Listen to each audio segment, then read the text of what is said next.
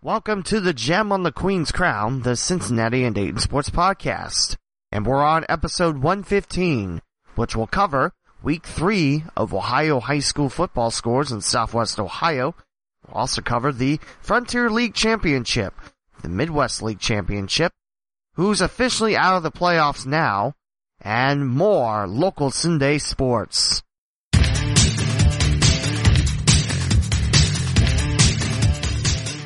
Welcome to another installment of the Gem on the Queen's Crown, the Cincinnati and Dayton Sports Podcast. Opening theme from Music Radio Creative. Visit theleewmowen.com/podcast to listen on your favorite podcasting platform. Now for our host, Lee W. Mowen. But first, some platform news. Yes, one of the platforms that this podcast is on, Podcoin, is shutting down next week. You know Podcoin, the ad that I made that sounds a little like this. Hi everybody, I hope you enjoy the Gem on the Queen's Crown, the Cincinnati and Dayton Sports Podcast. Did you know you can get paid just for listening to this podcast? I just discovered this free new app called Podcoin, and it literally pays you to listen to podcasts. Here's how it works. You listen to podcasts and you earn Podcoin while you listen on the app. Then you turn that Podcoin in for gift cards for Amazon, Starbucks, and more locations. Or you can even take the Podcoin and donate it to charity. The more you listen, the more you earn. Here's what you do. You download the app right now for free in the App Store or on Google Play, and simply use my code CincySport with 2 I's, and you'll get 300 Podcoins just for signing up. So go ahead, listen to this podcast or any podcast on Podcoin and sign up with the code CincySport with 2 I's. It's changing the way people listen to podcasts. Podcoin. Yes, indeed, Podcoin will be shutting down September 24th, meaning that's the last time you will hear that ad. It's really a shame, too, for Podcoin because I loved that platform. A, my podcast was on it. B, you listen to podcasts, you get Podcoins, which in turn you spend on gift cards to Starbucks, Amazon, and a couple other places. And C, there was an option to be sponsored for 2 weeks, and I took advantage of it a couple times, and I got about 10 subscribers out of that, so I really do appreciate Podcoin for that. If you get Pod News, you already know, but if you don't, I recommend it. You get a daily email Monday through Friday about 7 o'clock in the morning. They also have a short podcast as well, daily. They mentioned that they covered the debut of Podcoin, and they calculated that if you listen to podcasts on Podcoin for about 3 hours a day for every day of the year, that's 365. If you do that for 3 years, you could save up to buy a pair of Bose headphones. You know, the super expensive but super awesome sound equipment. I don't know how they figured that, but they did. So, thank you for everything, Podcoin. Best luck in your next escapades. So again, Podcoin shutting down on the 24th, meaning it will soon be removed on the media kit, which you can access at theleewmowen.com/podcast. And now, week 3 of Ohio high school football scores, and week 4 of local Indiana high school football, because Indiana and Kentucky starts a week before Ohio does. Will that change? I don't know. And by local, I mean part of the Miami Valley, so that's Wayne County, Randolph County, I don't know if I reached Jay County or not, and Union County. If it's part of the Miami Valley, I cover it. Actually, Michael Hearn replied. He was being silly. That guy is awesome. But he was being silly. He's like, you Dayton people claim Southwest Ohio a lot. Like you claim Northwest. And I thought about it, but I talk about the Miami Valley and Cincinnati sports. That's what I do. And I know OHSAA disagrees with me. I think the line is that Miami Oglays? I think that's the line from Southwest to Northwest. But that's what I do. I know I talk about Lima sports. I know I talk about Columbus sports. And I talk about Indianapolis sports from time to time. Why? Because it's my podcast. And plus, it's more stuff to talk about.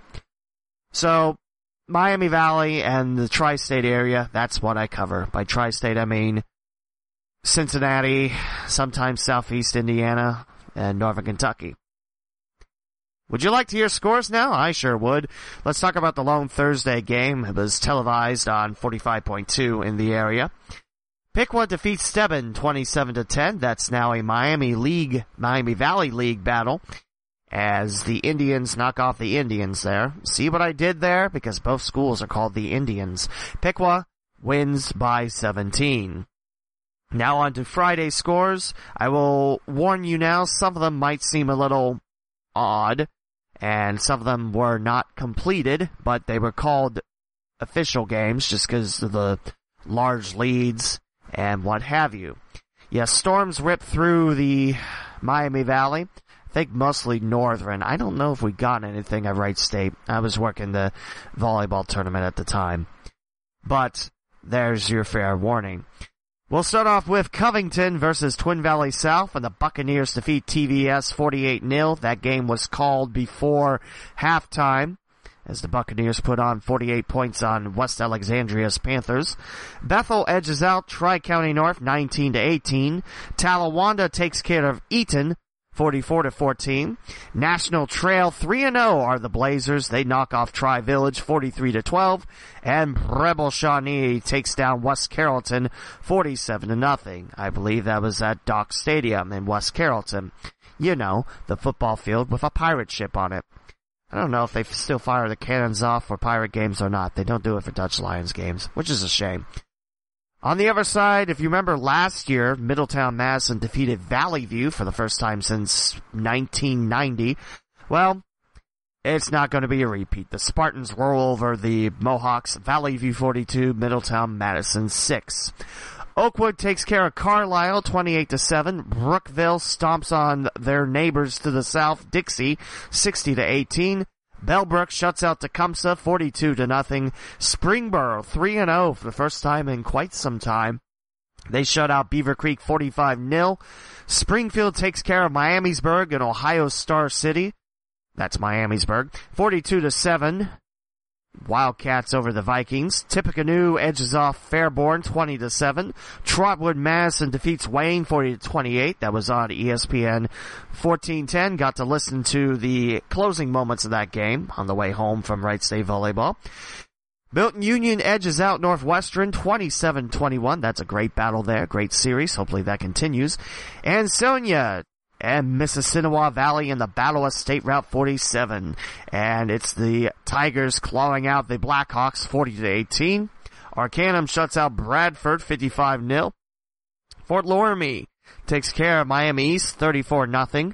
Bell Fountain, they're big over Urbana 56-0. The Chieftains win it. Kenton Ridge defeats Benjamin Logan 48-6. Coldwater 42, Versailles 7. Anna shutout winners over New Bremen. The Cardinals had a chance to go 3-0 for the first time in a long time, but the Rockets say no, and they win 45-0. Elsewhere, smarting off their first loss in quite some time in the regular season, Marion Local flies over Parkway 49-0. Minster over Fort Recovery 41-20. St. Henry, their first win of 2019 with a 24-21 decision over Delphos St. John's. Wapakoneta 13, Van Wert 7. Lima Shawnee 31, Defiance 6.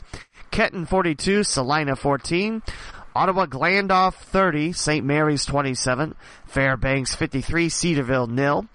The first meeting of these two schools since 2000, Green and Northeastern, and it's the first time the Knights have reached 3-0 since then.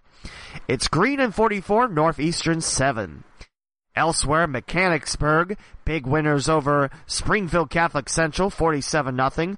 Madison Plains 38, Triad 22, West Jefferson 48, Greenville 17, West Liberty Salem 63, Southeastern 14, Carroll 37, George Washington out of Indianapolis 16.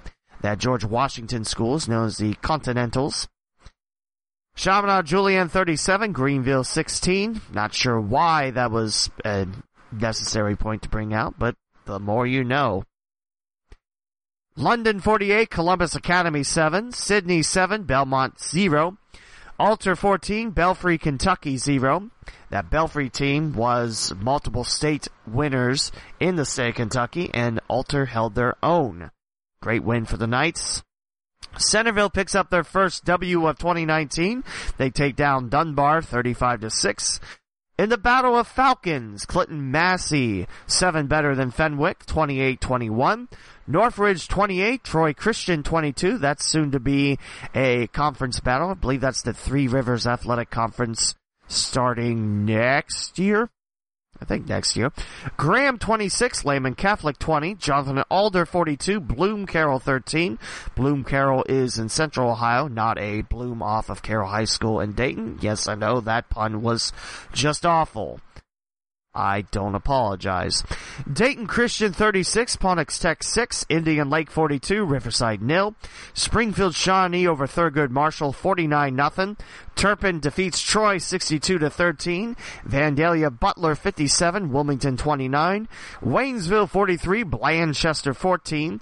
Lebanon over West Claremont 16-6, soon to be ECC foes. Xenia 7 better over Franklin, 27-20. Waynesville Goshen, 60-14 winners over Ridgedale. Taft defeats Withrow, 29-26, and that is the first official game back at the new Sturgill Stadium. The first 500 fans got t-shirts. I believe it was 500. Might have been 200. First 100 got towels. It was quite nice. It's quite nice to see Sturgill being rebuilt. And if you want to know what happened to Old Sturgill, well, that's going to be the future home of FC Cincinnati. I can't wait for that to be built. Williamsburg 43, Riverview East Academy 6. In an upset, it's the Aves of Sycamore 16 and the Princeton Vikings 13. By the way, for Sycamore, they donned gold jerseys for the first time in school history, and I had a couple of looks from social media. I believe Mike Dyer had it on Facebook. Those yellow jerseys were beautiful. I always loved green and gold. Fairfield 47, Middletown 7. Lakota West 33, Hamilton 13. And for Coach Bolden of the Firehawks, that's his 76th consecutive Greater Miami Conference victory. 76 straight victories in GMC play. Now, granted, most of those with the Coleraine Cardinals, but he keeps the streak rolling with Lakota West. Lakota East takes care of Mason 20-14. Coleraine rolls over Oak Hills 45-14 in the Victory Bell battle. No, I'm not talking about Cincinnati, Miami just yet. This is the Miami Township Victory Bell. And yes, I know there's Miami Township, Montgomery County, but this is Miami Township, Claremont County. It's Milford 47, Loveland 13. Actually right next to each other, which, you know, there you go. Kings over Northwest 38-6. Moeller, a big 68-7 win over Lafayette, Kentucky. That's the first win for the Fighting Crusaders. St. X over Penn, Indiana 37-7. That's not to be confused with Indiana University of Pennsylvania. There's also a California University of Pennsylvania as well. Why? I don't know. LaSalle over Mansfield, Massachusetts, 38-16. Elder, a big shootout win over Clearwater Academy, Florida, 60-54. No, I did not stutter there. And no, that's not basketball. That's 60-54 as the Elder Panthers now 3-0. Marymount 41, Schroeder 6, Indian Hill 64, Aiken 0. Madeira 39, Purcell Marion 6, Finneytown 28, Hillcrest 8. Taylor defeats Cincinnati College Prep 28-16. Wyoming staves off a hungry Mount Healthy squad, 10-7 Cowboys over the Owls. Overtime win for Harrison, they defeat Anderson 6-0. And for the Redskins, they had a long streak of scoring 10-plus points. I couldn't find out what that streak was. Last time I found out last year, it was like 70-some games, I swear. If you know what the answer is, feel free to yell at me at the normal addresses, which is twitter.com/TheLeeWMowen. Ross over Western Brown 34-7. Little Miami 33. Goshen 24. In the Battle of the Hills have eyes. Actually, the Hills have football, and there's 7 of them in Cincinnati. Although Seven Hills doesn't have football. They have football, but not football. The more you know. Walnut Hills 35. Western Hills 6. Deer Park 41, Miami Valley Christian 0, Summit Country Day 33, Reading 0, Woodstock, North Illinois 61, Norwood 9, Hughes 34, Laughlin 15, Cincinnati Hills Christian Academy 40, McNicholas 33, Cincinnati Country Day 38, Holy Cross, Kentucky 20, Claremont Northeastern 63, Batavia 14, New Richmond 28, Monroe 21, New Miami 39, Fayetteville 0, Roger Bacon 45, Woodward 6, Grove City Christian in Central Ohio 21, Jefferson Township 12, Baden 27, Edgewood 0, Winton Woods 30, Upper Arlington 7. The Warriors just keep rolling on. I tell you, Winton Woods looking quite strong again. St. Bernard Elmwood Place 42, Bellevue Kentucky 28, first win for the Titans of 2019.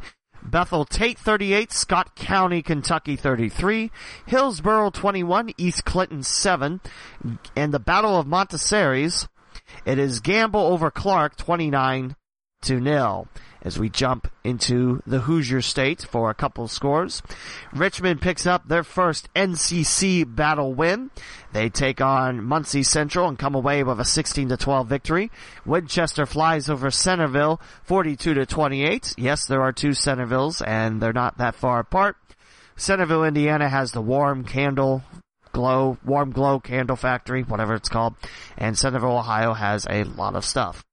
There you go. Union County, 1 point better than Hagerstown, 35-34 Patriots.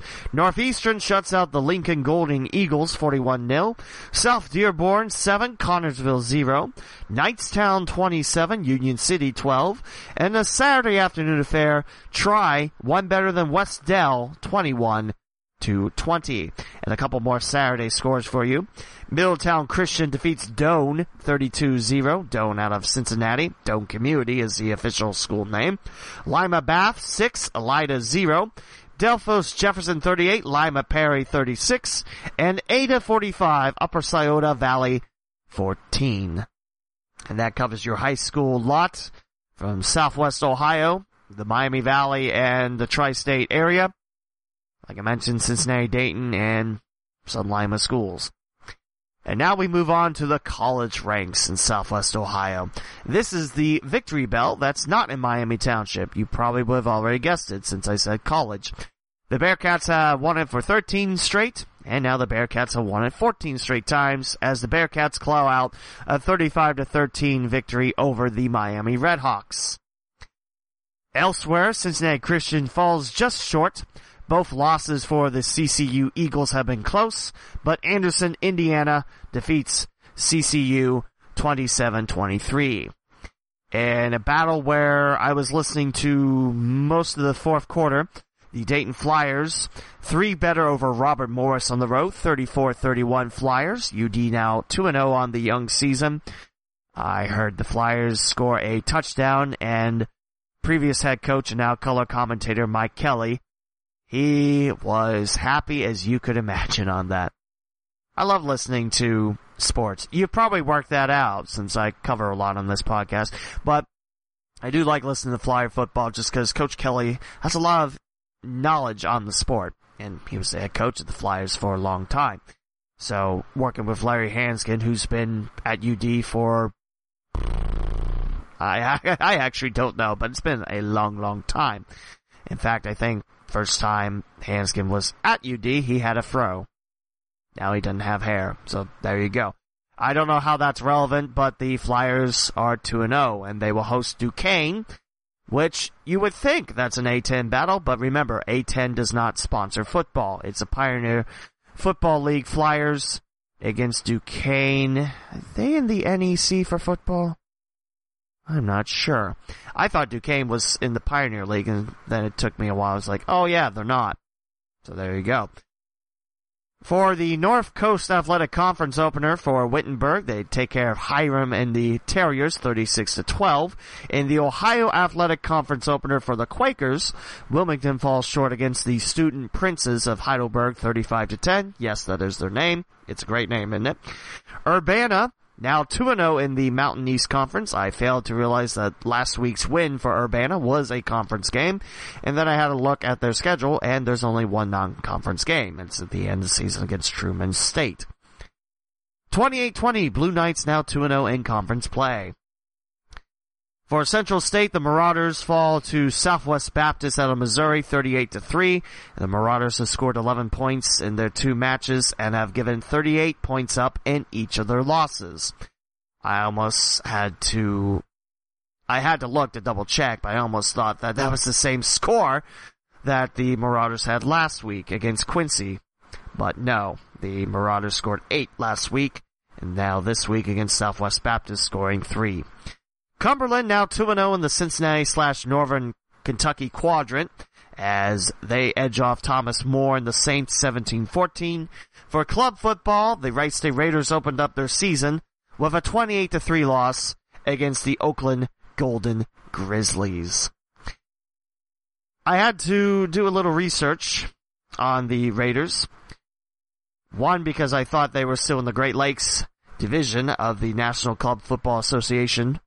But they're not. They're part of the Mid-Atlantic West Conference with Miami, Ohio State, and Pittsburgh, or Pitt, as it's most notably known. So I found out the season preview, and some of these are just great. I have to roll back up and tell you a couple coaches' quotes. But for the Raiders, they're led by Dustin Rucker. I believe I went to school with Dustin Rucker. He's been part of the football squad for quite some time. Raiders looking to rebound from a 2-6 2018, where they finished 3rd in their conference out of 4 teams, returning 5 players, 4 starters, including Yusuf El-Husami, who got me the opportunity to announce the football match. It was a lot of fun until the microphone died. That second half trying to fiddle with batteries and fiddle with the wireless receiver. That was not so fun. But got to meet some people. Oakland and I were having fun. So that was really cool. People said I had a nice voice. That made me feel great. And then I couldn't announce in the second half because the microphone went kapooey. But it's a lot of fun for me to announce these games, and it's very special because of the fact that I helped start the football team. I didn't do any of the heavy lifting. I was a media liaison, so I was more in charge of, hey, we have a football team. Go watch them and go support them. I was still part of that group until I graduated, you know? It's a good group. It's a lot of fun. The biggest rival for Wright State, I would have said Miami, but the Raiders picked Ohio State. Back when Wright State was getting underway, the later part of last decade, Raiders handled Ohio State quite well, but as of late, Ohio State's club team looks pretty good. Not quite as good as the varsity counterpart, but you know what? These are kids that are playing football. They're playing. They're not getting scholarships. They're still risking their bodies out there. The new additions include Kyle Gigadet and Cody Smith.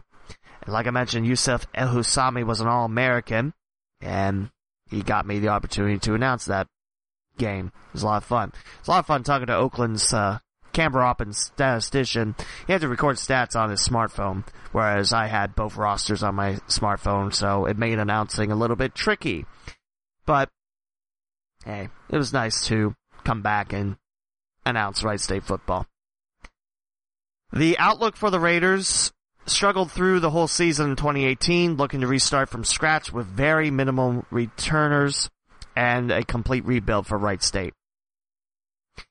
I'm hoping that this rebuild for Wright State goes through successfully, because I learned that Wright State Club Hockey has folded.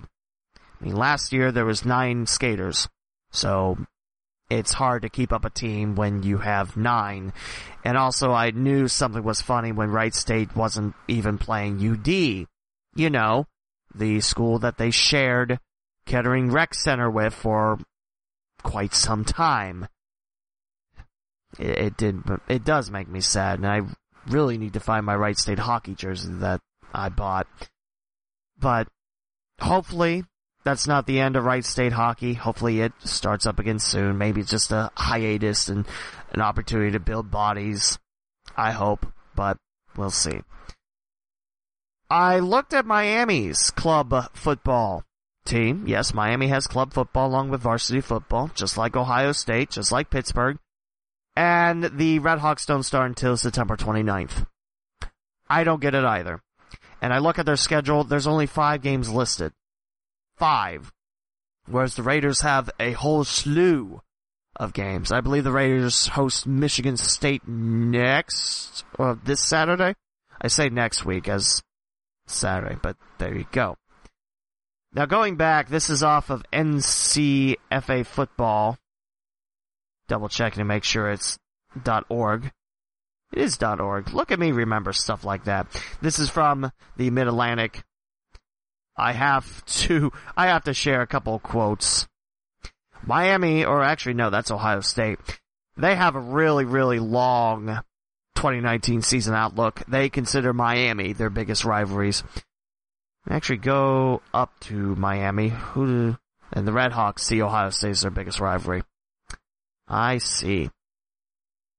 Okay, so this is for the University of North Carolina, Greensboro. They're the Spartans out of Greensboro, North Carolina. You probably already gathered that from the name of the school. 2019 season outlook. Looking for revenge. End outlook. Yes. But that's not even my favorite part. The head coach quote. I like to dominate. I'm sorry, it gets me every time that I see that, and I just caught it, about 2 hours ago, because this podcast is taking a lot of extra takes, and I've been on this for 2 hours now, but no, it's, I like to dominate. That's a great head coach quote. And their best player nickname, I actually do like this, they have a Megatron of their own. No, not Calvin Johnson, this is Jaquarius Pouncey. I do like the Megatron nickname, though. Not as much as the head coach quote. There was another big one. Oh, this is for Miami. Miami U. 2019 season outlook. With our competitive schedule, we aim to finish at the top of our conference and make a run at a national championship. Like I mentioned, the social media and the website for the Club Redhawks only showed 5 games. So I don't know if that's just conference games or what. But yeah, 5 games. That's what I saw. So if I'm wrong on that, please correct me. And I'll correct it next week. Head coach quote. The hay is in the barn. Good for the hay. I don't know which one I like better. The hay is in the barn or I like to dominate. For Wright State, going back down, it's the last one in the preview. There is no head coach quote. The outlook, like I mentioned, a complete rebuild. And I hope it works. I do complain a lot about how Wright State students don't support Raider athletics, and it's a crying shame because you get in for free. Free. It doesn't cost you anything. You walk in, you show your Right One card, and bam, you're watching sports. I know Wright State is a very large commuter school. When I went there, it was 70% commuters, 30% residents. But it's free!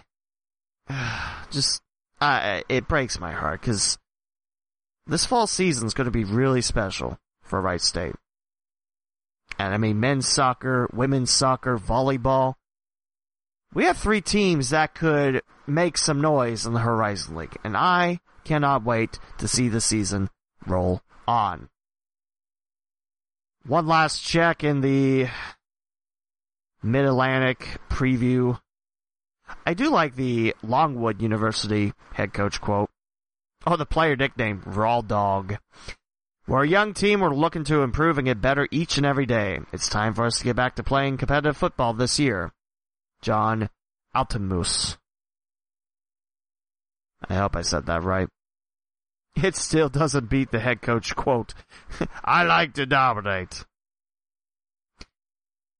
So there you go. Now back to other scores. We'll start off with NFL scores. We are talking about the Bengals game eventually. San Francisco 41, Bengals 17. It was 21-7 at the end of the first quarter in favor of the 49ers.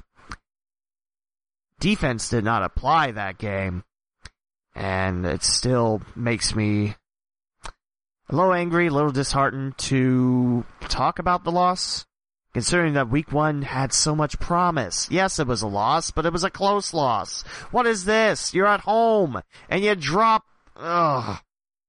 Indianapolis 19, Tennessee 17, Seattle 28, Steelers 26, and something I saw on Twitter, Seattle, what was it? They didn't score, they didn't win in Pittsburgh since like 1990s.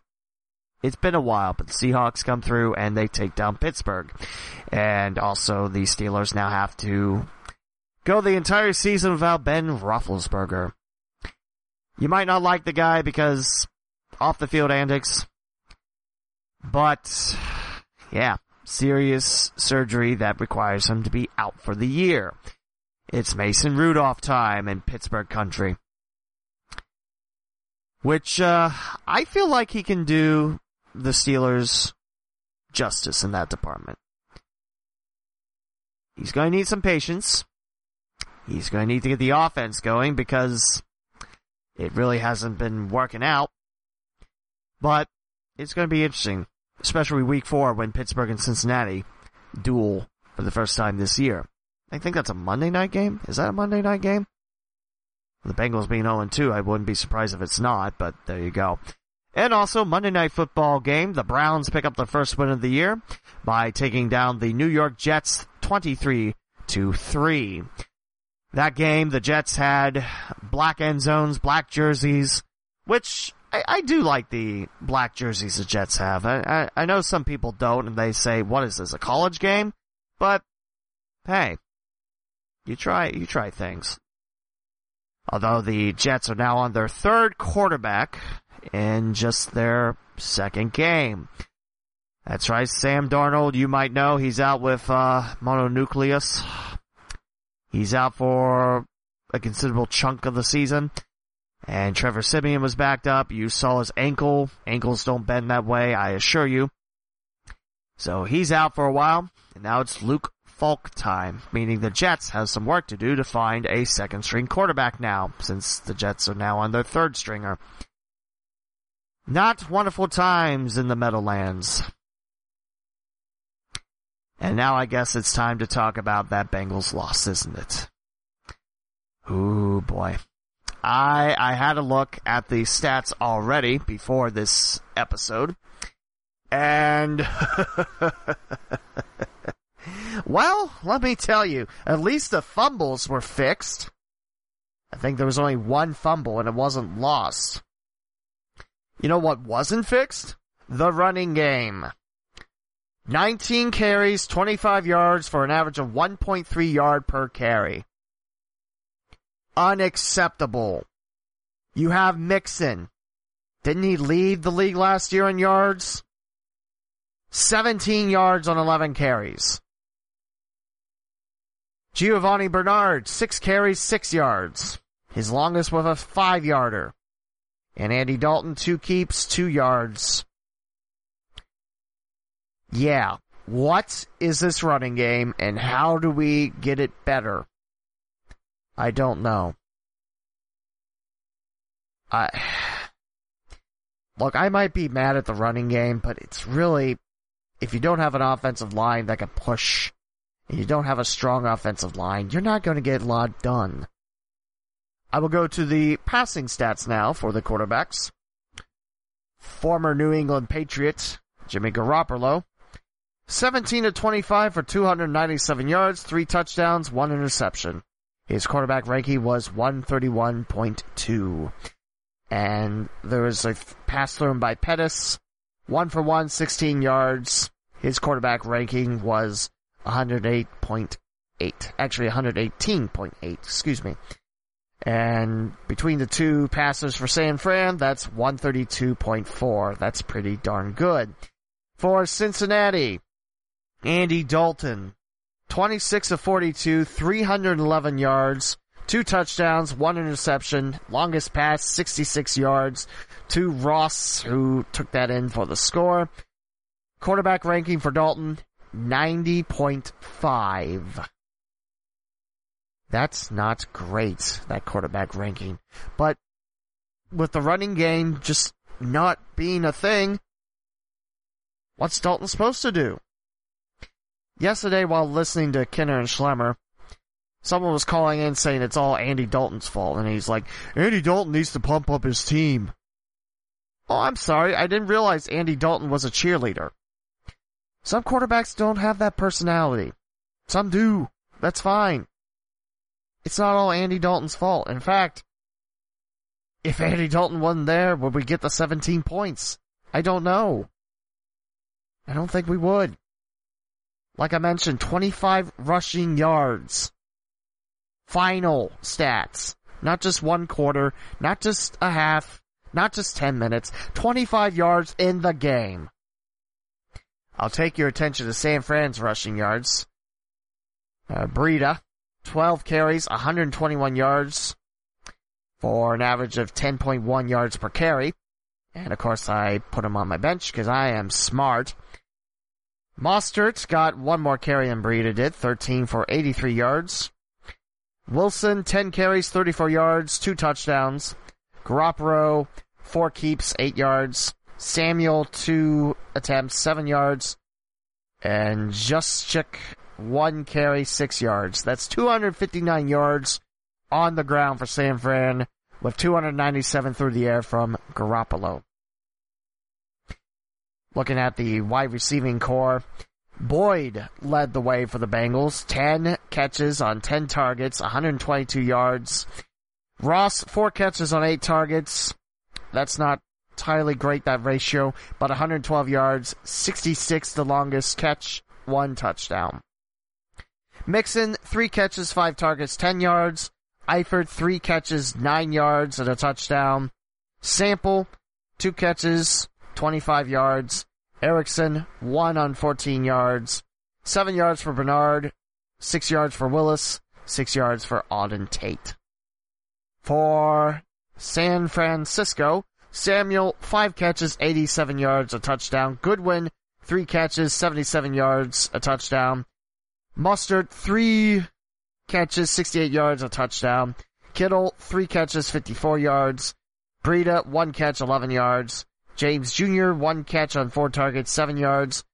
Juszczyk and Bourne, 1 catch each, 5 and 4 for those 2 receivers. Yeah.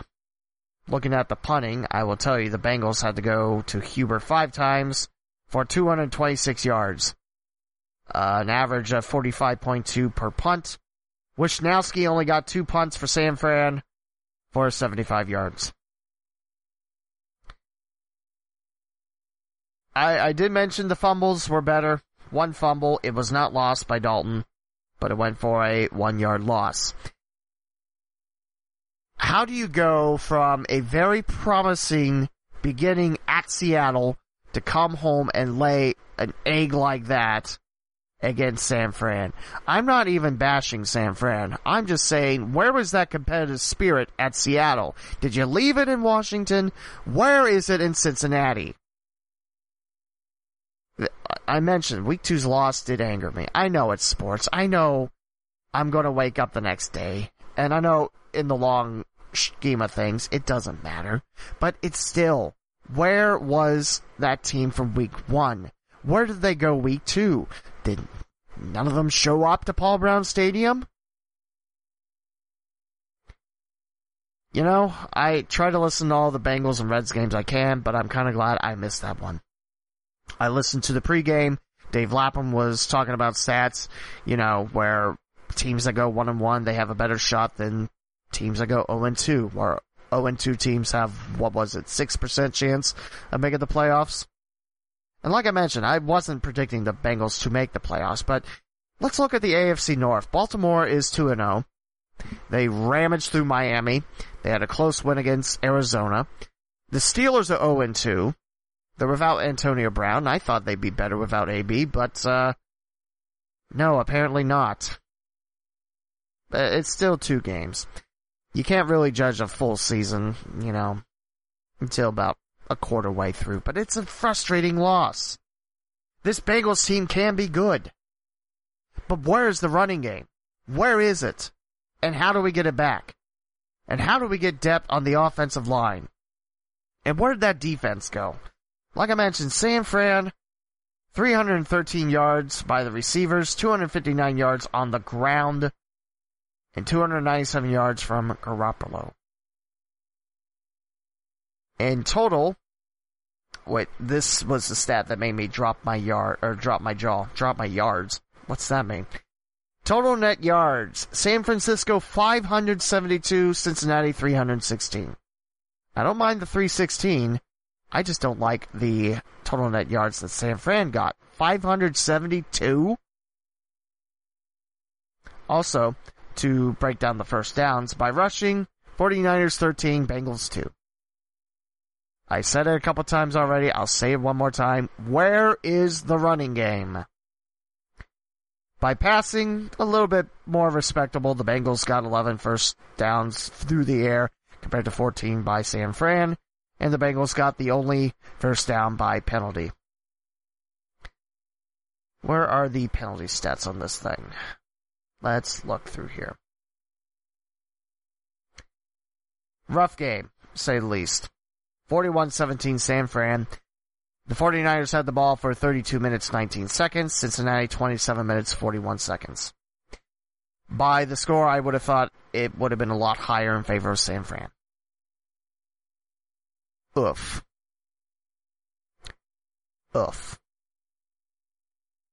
It's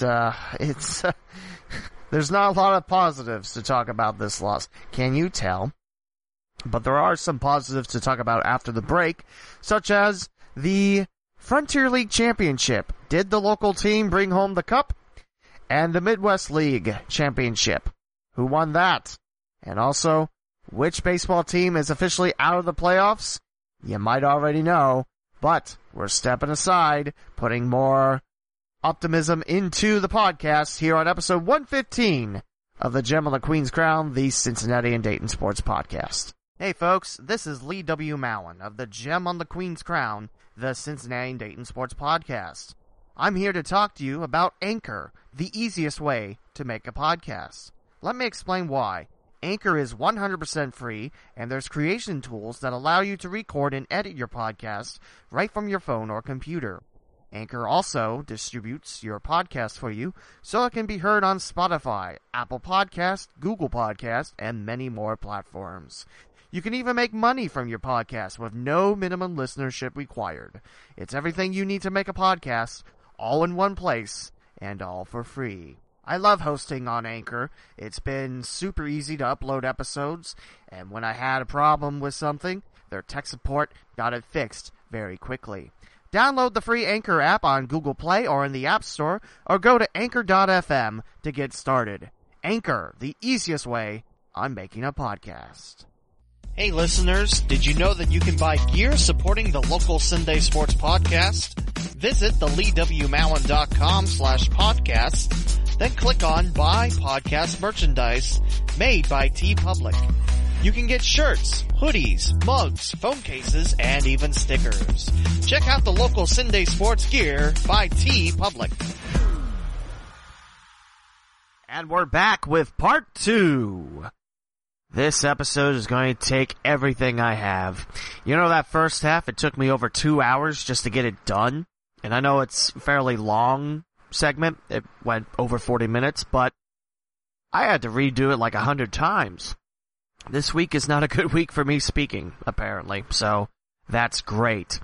And also, I had to step away because that Bengals loss, it's not the Bengals loss, it's how they lost. San Francisco came into Cincinnati and put up 500-plus yards and 41 points. It hurts to talk about it. When you see so much promise in Seattle, and then you come home and lay that on the home fans, it's heartbreaking. And I felt like I was getting mad, and I don't like being mad. So I stepped away for a little bit, got some water, got snack, and I'm coming back in. I'm a little bit happier now. And I think we're going to start off this segment with the Frontier League Championship. A little bit sad, a little bit bittersweet. Game 5 was last night. Florence hosting the River City Rascals out of O'Fallon, Missouri. Great name, great logo. Reminds me of the Target dog sans the target on his eye. And yes, River City was the team a couple years back that were saying to fans, no, you can't keep the foul balls. If you do, we're going to charge you for them. And then that was quickly washed away because social media got involved. Gotta love social media sometimes. Anyway, that's not important. What is important? The championship. The Florence Freedom were just 9 outs away from the team's first Frontier League championship in Florence, Kentucky, before the celebrations slipped away. And this is from Cincinnati.com. Scroll up to see who wrote it. It is Alex Harrison of the Cincinnati Enquirer. Beginning the 7th inning at UC Health Stadium, the River City Rascals trailed 3-1, and by the end of the frame, 6 Rascals scored and River City flipped the script to eventually win 7-5. A Coleraine High School product, Scott Sebald, the starting pitcher for the Freedom, got into trouble by allowing a base runner in 6 of the 7 innings he was on the mound, but the left-hander kept the Rascals' offense quiet until he was pulled in the 7th. Incidentally, that's not the first Coleraine Cardinal to pitch for the Florence Freedom. I can remember right out of college, Casey Henn getting a chance with the Freedom. He was from Coleraine. Great starting pitcher for Wright State. And I forget what year it was. It was the 3rd or 4th year he had to have Tommy John surgery, which, it's not great, but you can bounce back from him. And he did. And he had a decent few years with Florence, if I remember right. But anyway, that's past, and we're talking about the championship that happened last night.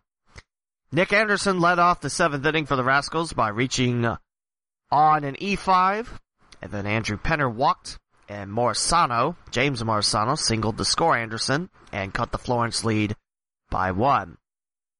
The starting pitcher managed a pop-up before he was removed for reliever Jamal Wilson.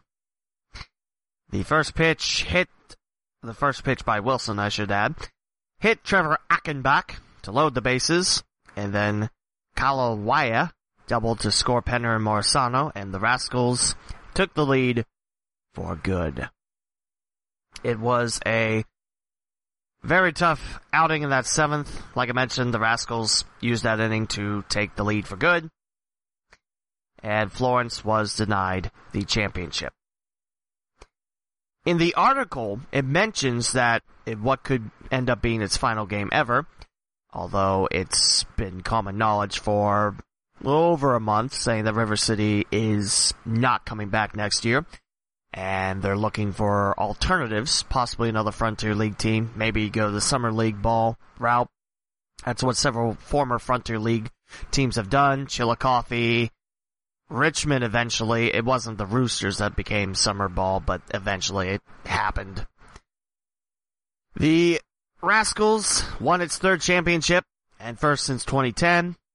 And River City went 54-42 in the regular season and swept the Evansville Otters before meeting up with Florence. Before coming to Kentucky, that franchise won 3 league championships, but the 2019 series marked the first time that Florence made it to the championship and came up short. The Freedom entered the series with a 57-39 record, tied for the best mark in the Frontier League. Florence swept Lake Erie before falling in 5 to River City. Freedom made a final push, scoring 2 runs in the bottom of the 9th, but the Rascals pitching staff got the final 3 outs consecutively after the first 3 batters reached. That's a tough way to go. I mean, I said it's bittersweet because, like I said, the Rascals aren't coming back. They're just not. Maybe new ownership keeps them alive, but it was announced that they're not coming back, so who's to say what happens in O'Fallon, Missouri? Carshield Field, Excuse me. It's nice. It's a nice facility. They can attract another team, but we'll see what the future is in the St. Louis suburb. Tough way to end the season, but you gotta be proud of the Freedom. Great year. Great year. And you have to assume that if most of those pieces come back, what will 2020 bring to Northern Kentucky? I'm hoping that it will bring a great year for Freedom fans alike. I know it's tough for Freedom fans to watch the championship go by the wayside in the 7th when you were 9 outs away from the Cup, but that happens. Congrats go out to the River City Rascals. They win it in the best of 5. Best of 5. I was going to say best of 3, but they won it 3-2. So there you go. Now on to some college basketball, because it's almost that time. Just about 40 minutes ago, the Horizon League tweeted that the Wright State men's basketball Horizon League schedule is released. We'll talk about that. UD will be after this. For the Raiders, they'll start off at home against Green Bay and Milwaukee. Then they'll be on the road for 4. I presume that is Oakland, Detroit Mercy, IUPUI, then UIC. That would make sense. It's the Michigan trip and then the Indy Chicago trip. And then back home against Cleveland State and Youngstown State. Circle this date, January 24th, Northern Kentucky. It'll be at the Nutter Center. And then it's the Wisconsin road trip, January 31st and February 2nd. Can you believe we're starting a new decade in just a couple months? I kinda can't. Back home on February 6th and 8th against Detroit Mercy and Oakland. And then Valentine's Day and February 16th, UIC and IUPUI. And then on the road in northeastern Ohio. And then February 28th at the BB&T Arena, Northern Kentucky hosting Wright State. That closes out your conference and your regular season play. And now we look at UD's, the A-10 schedule released a little while ago, I think a couple days now. The Flyers will start the decade off in Philadelphia. They'll take on LaSalle and St. Joseph's on the road and come back home to open A-10 play at the finished UD Arena. It's going to be renovated and part 3 will be done. I can't wait to see what all it looks like. It looks great after 2 phases. 3rd phase should be little touches around. So I'm pretty pumped. That will be January 11th and 14th. UMass in that Saturday. Tuesday, VCU comes in. UMass's game scheduled for 12:30. VCU's game to be announced. I have to assume that's a Tuesday evening game, but we'll see. On the road at SLU. That's St. Louis. And then home January 22nd against St. Bonaventure. Back on the road to Richmond and Duquesne. And then 3 straight at home against Fordham, St. Louis, and Rhode Island. At UMass, at VCU, home versus Duquesne, at George Mason, home versus Davidson, at Rhode Island, and home versus George Washington. And that's the A-10 championship in Brooklyn, New York at the Barclays Center. You know, where the Brooklyn Nets and the New York Islanders play. Although the Islanders are getting a new stadium, I think. Maybe, I don't know. So there you go. Conference slates. How is it that college basketball is just a stone's throw away?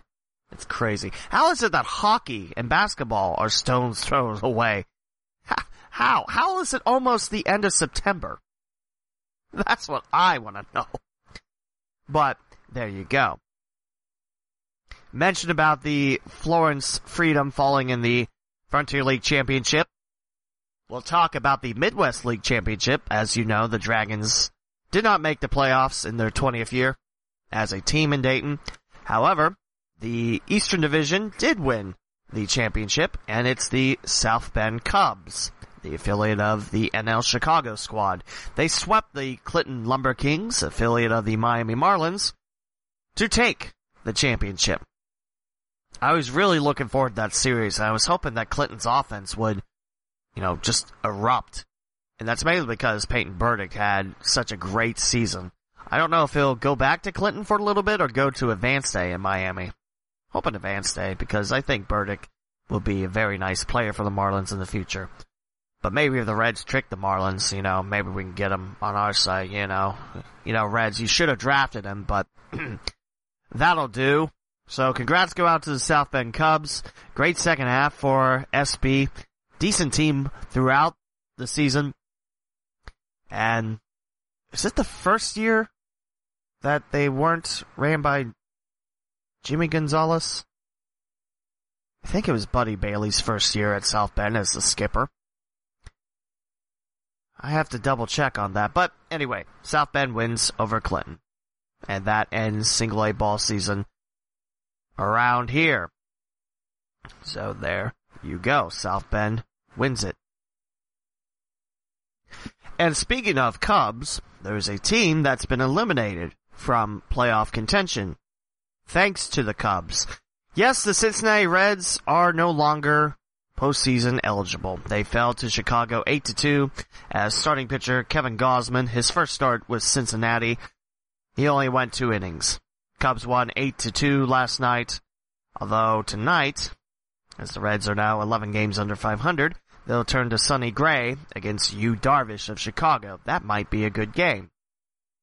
And in fact, I will be able to hear most of that, since tonight there is a UD men's soccer game, which I'll talk a little bit more about that. But Reds are no longer postseason eligible. As I said, with that loss, they can no longer clinch a wild card or a spot in the NL Central. Start off well for the Cubs. That guy from Middletown, which, it's the first time that anyone's heard. Kyle Schwarber's from Middletown, I'm sure.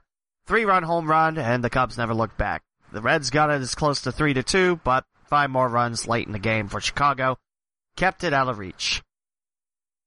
I will say, the Reds will have their best finish since 2014, but it still is heartbreaking to realize what could have been. There was an article by the Red Blog Machine talking about what really happened with the Reds and why the postseason wasn't really a reasonable reach. One was about Joey Votto. It's a down year for Votto, which, he's getting up there in age, so hopefully 2020 does not repeat that for Votto, but we'll see. Also, that horrendous start. Winning opening day, great, but losing the next 8, including all 3 against Milwaukee by 1 run. And also, speaking of 1 run, that was also mentioned on the article, where the Reds have the worst record in 1-run losses, 22-32, one of the worst. But if you flip the script, that would help bring out a couple wins, of course. Am I disappointed with no playoffs again in Cincinnati? Yeah. Is there a Reds fan that's like, oh, that's okay. Playoffs are overrated anyway. Let them fight on. I don't think there's anyone out of any fan base that's like, playoffs are just overrated. Get out of here with playoffs. That goes for any sport, any team, anywhere around the globe that likes sports. Am I proud of the Reds? Yeah. They made some moves that helped turn the tide. The Reds were eliminated mid-September. What were they last year? Was it beginning of August? People have been following the Reds closer. And it's been entertaining to follow through. Yes, August and September have been rough. Tell me something I don't know. But the Reds have at least been interesting. Not just for the throwback jerseys, which, by the way, this weekend they're going to 1999 ones, which the away jersey is one of my favorite ones. It's the one that I have. But, of course, they're not wearing away jerseys. It's the home pinstripe red ones, which I always liked. The black sleeves, a little weird, but you know what?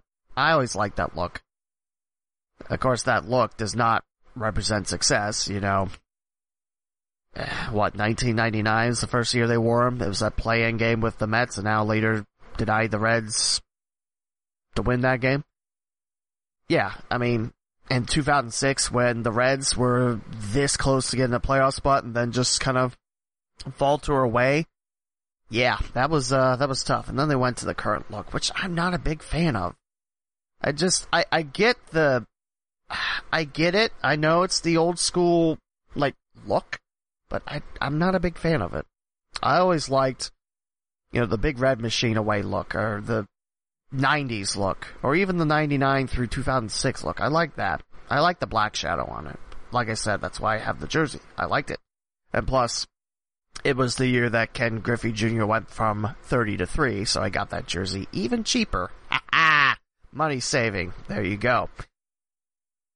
If you look at the pitching staff for the Reds, I mean, going back last year, would you want last year's squad? No, that's why the Reds made it better. Castillo, ace. Sonny Gray, outstanding. Tanner Roark had a great start, and then he kind of tailed off before he got dealt to Oakland.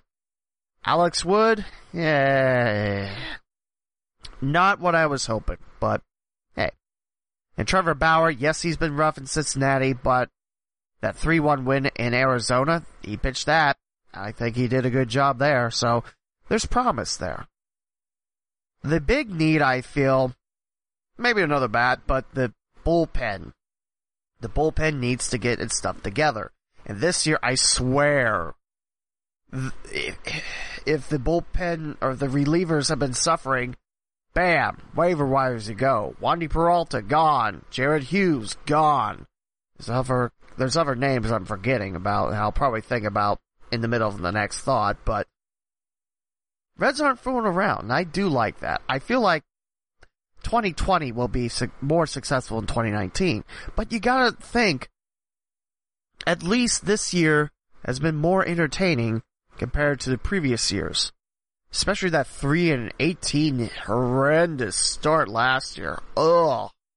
Granted, at 1-8, that's not much better, but there you go. At least the Reds have made it interesting. But no playoffs. David Bell mentioned on the press release by Mark Sheldon and Russell Dorsey, Manager Bell said, "For me, it's all about making the postseason. That's now next year, but part of that process is playing well the rest of the way." The 1-8 start, a deep hole, and the Reds should just never claw out of it. They did challenge, and like I said, I have been proud of the Reds.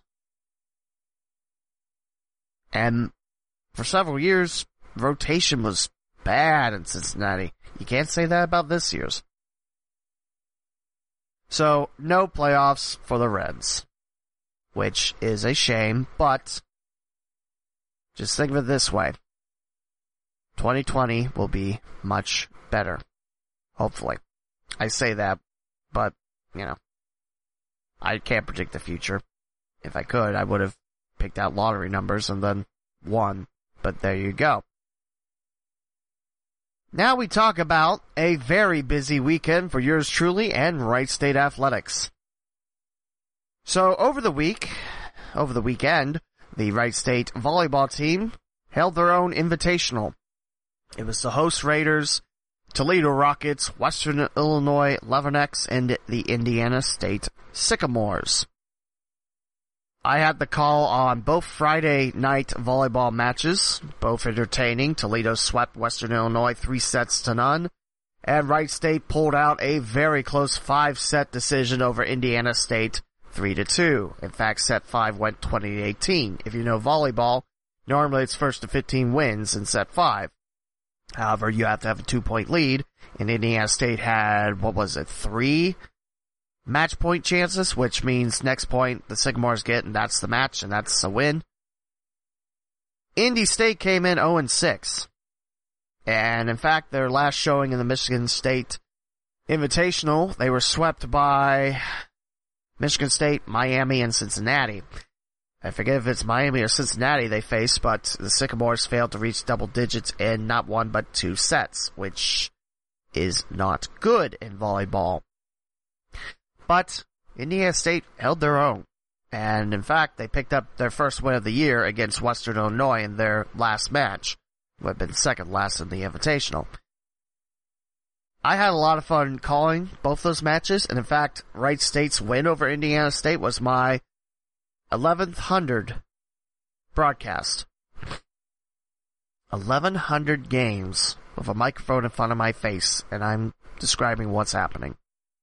I can't believe I reached that mark either, but I was really proud of it, and it was in the same building where I started my broadcasting career. I remember being just a meek freshman that, let's be honest, I didn't know about sports as much as I do now. I mean, I was super nervous. I was hoping that broadcasting would be my future. And what do you know, I turned it into 1101 broadcasts. I got another call on Sunday, which we'll talk a little about later. So, a lot of fun. Great series by Wright State. They swept Western Illinois and Toledo. Toledo up to that Wright State match. They swept both their opponents, which means 3 sets, and that's it. It's a best-of-3 match. And the Rockets came in. They had 2 big leads over the Raiders in sets 1 and 3, but Wright State came back and took the match. 3 sets to none. I was quite impressed. Wright State's got a heck of a volleyball team. They have now won, what would that be, 8 in a row? Lost the first match in the Notre Dame tournament, then beat Notre Dame. Back-to-back years that the Raiders have taken down a Power 5 opponent. Then beat LaSalle, so that's 2. Swept the Xavier Invitational, swept the Wright State Invitational. Yeah, that's 8. There's one more Invitational, and it's nearby in Muncie, Indiana. You know, the home of the studio where Bob Ross painted most of his paintings. Yes, that's true. He painted in Muncie. Well, actually, he painted in North Carolina for the first season or 2. Then he moved to Muncie. Yeah, something like that. The Ball State Invitational has Missouri State, the host Cardinals, and another team, which I'm finding out right now. That'd be Austin Peay. Is it Austin Peay State or Austin Peay? I always known it as Austin Peay. You know, named after the governor all those years ago. And then Horizon League play starts for volleyball. They'll host Oakland September 27th at 6. And then that Saturday hosting Youngstown State. And then next week hosting Northern Kentucky. Big start to the volleyball conference slate. Picked to finish 6th. That would be the last team in the Horizon League volleyball tournament. I feel like the Raiders can do better than 6. I feel like they can challenge Green Bay. They can challenge Cleveland State. Those have been the 2 strongest teams as of the last few years. Northern Kentucky, they're up there too. UIC. I think the Raiders can win some of these big matches. And I'm hoping that they do, because this is a very impressive volleyball team, and you should definitely give the Raider volleyball squad a chance. 8 straight wins for the Raiders, 8-1 overall, now heading to Ball State in Muncie, Indiana, which is a state, Indiana, not Muncie State. If you're wondering why it's called Ball State, it's the folks that help with, you know, jars and aerospace and stuff like that. There you go. Actually, wasn't one of the ball people a doctor? I don't know. There you go. Also, soccer played. As you know, I PA for Wright State Soccer when I can. And the women's soccer team, they had a come-from-behind victory at Morehead State. Defeated the Eagles 2-1, down 1-0, about the 30th minute. Came back home, played a very impressive Tennessee Martin squad. Man, I tell you, broadcasting that game Sunday night, that team loved to push and push and push. Not like push-shove, which did happen a couple times. But, I mean, offensively, they were pretty fluid up top. So the Skyhawks really did give Wright State a good test. It was senior night for the Raiders, and 8 were honored. And senior nights for me are always sad, because, like, hey, I've watched you play now. I watched most of them play for 4 years. There's a couple 2-year seniors in there. Not 2-year seniors, but 2-year Raiders in there celebrating the senior day. But it's a little sad, realizing that once 2020 hits, bam, they're not on the team. At least not as a player. Some might go for coaching, but there you go. Women's soccer team now 5-1-2. Only blemish was a 4-1 loss at Toledo, but they're looking good. Offensively and defensively too. I think this soccer team could really provide a nice push. I know it's sounding like my volleyball spiel, but hear me out. Milwaukee is picked to win the women's soccer crown, as they should. They've been top of the pyramid for quite some time now. In fact, I don't think I can tell you the last time Milwaukee didn't win a women's soccer crown. That's how good their program is. The Horizon League play starts on the road at UIC, and in case you didn't know, UIC men's soccer, great history. Women's soccer, they've only been around for 5 years, 5 or 6 years, something like that. So the Raiders go to UIC this Friday and then come back home next Saturday to take on Oakland, and I'll be there to PA that match, so you can hear my voice that Saturday afternoon. And then go on the road at Northern Kentucky, which should be interesting, because last year's match was a scoreless draw after 110 minutes, and if I remember right, I know there was someone that got 2 yellows, which is a combined red, meaning you gotta go.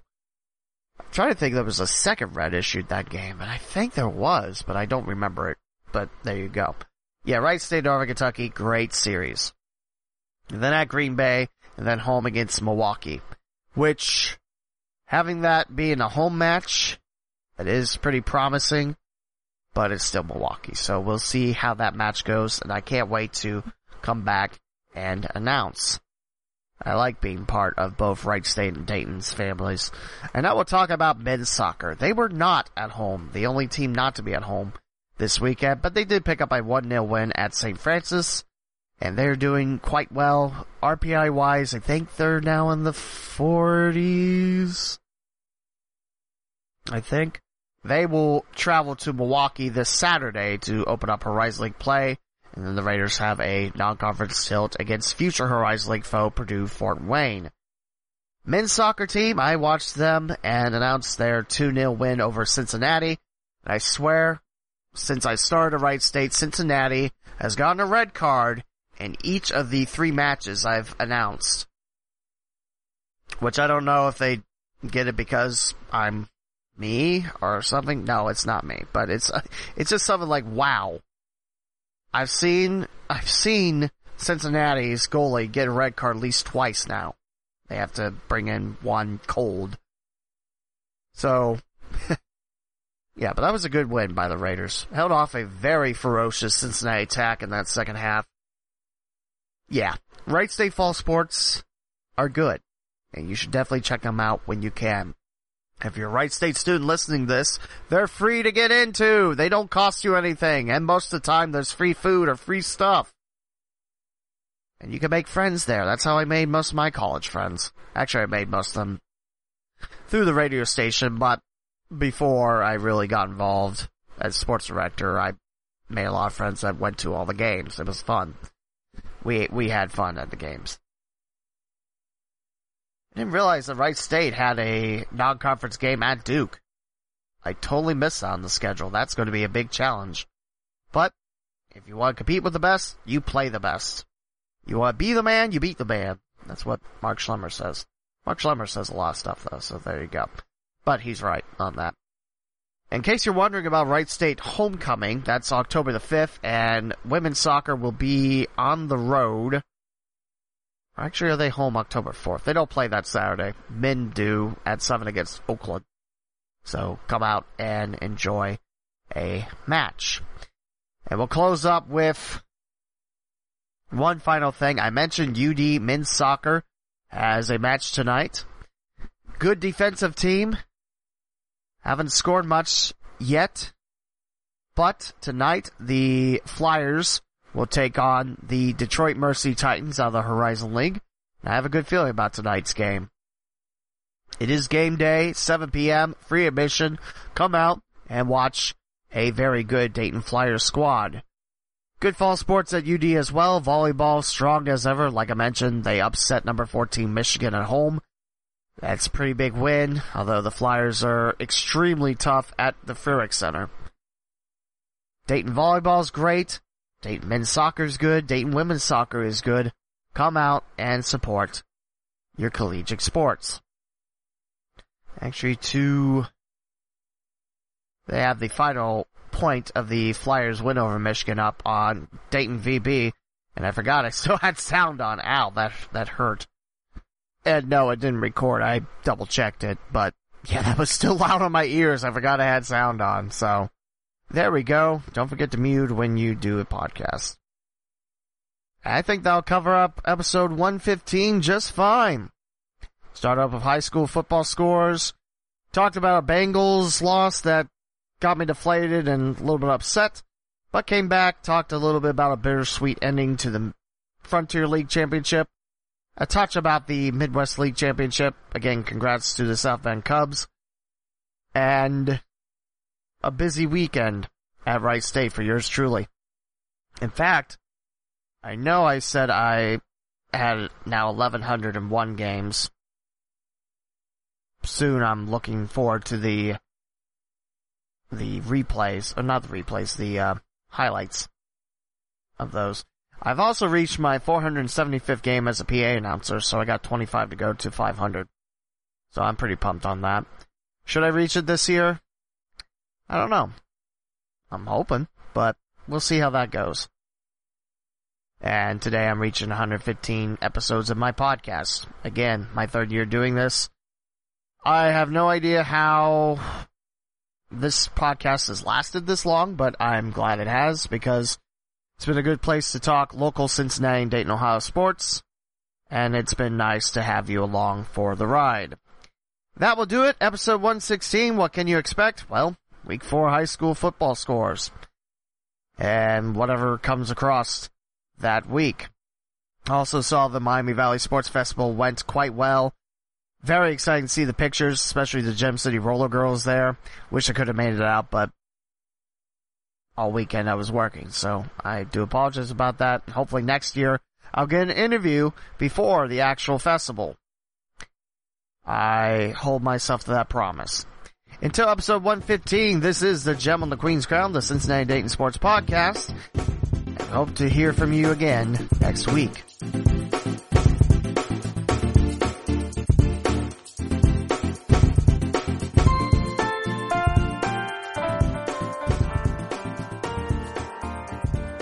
Thank you for listening to another episode of the Gem on the Queen's Crown, the Cincinnati and Dayton Sports Podcast. Closing theme is Leveled Up by Bad Snacks from YouTube via royalty-free music, no copyright music group.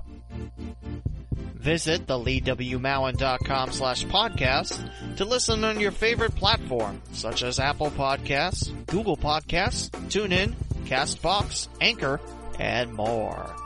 Follow along on Twitter at GemOnQueenCrown and at the Lee W. Mowen, and on Facebook by liking the Gem on the Queen's Crown, the Cincinnati and Dayton Sports Podcast page, and become a member of the Facebook group Fans of the Local Cinday Sports Podcast. Once again, thank you for listening.